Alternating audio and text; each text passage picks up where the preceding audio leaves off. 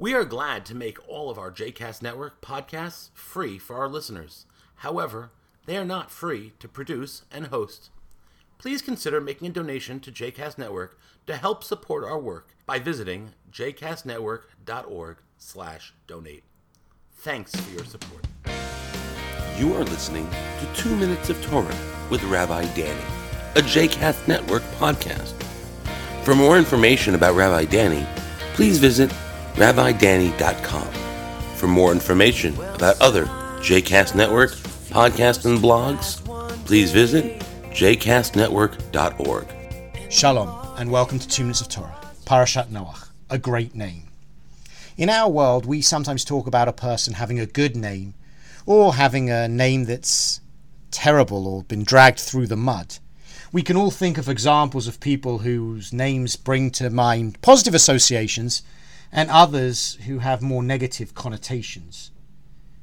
We get a name, but then the way that our name is considered is based upon our actions and the way that we behave, either positively or negatively. In this week's Torah portion, after the story of Noach and the flood, we get the interesting story about the Tower of Babel. And we're told that everyone on the earth had the same language and the same words.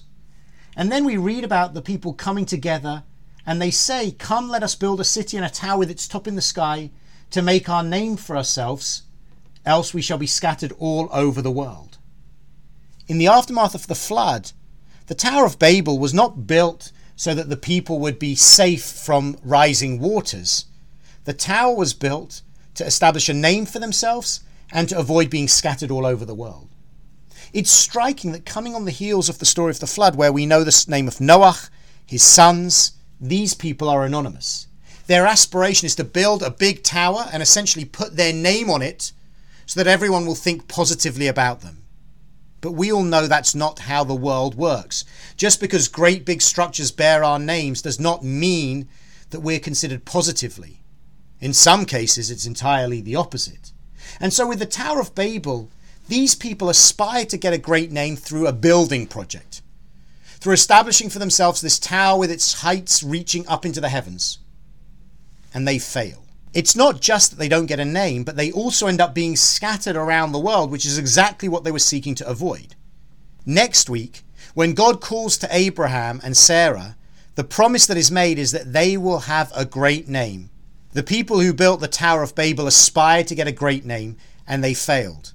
Immediately after their story ends, we begin the next chapter with Abraham and Sarah, who achieve a great name. And they teach us the lesson that if we want to have a great name, it's not about the buildings that we build. It's about the way we live our lives. It's about the way we treat one another. It's a way that we make a difference positively in this world. That's the way we get a great name.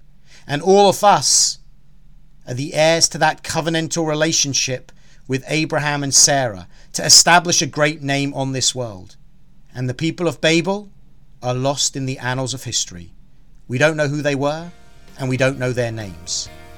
They offer a cautionary tale before Abraham and Sarah will next week offer us a path to be followed. Shabbat Shalom.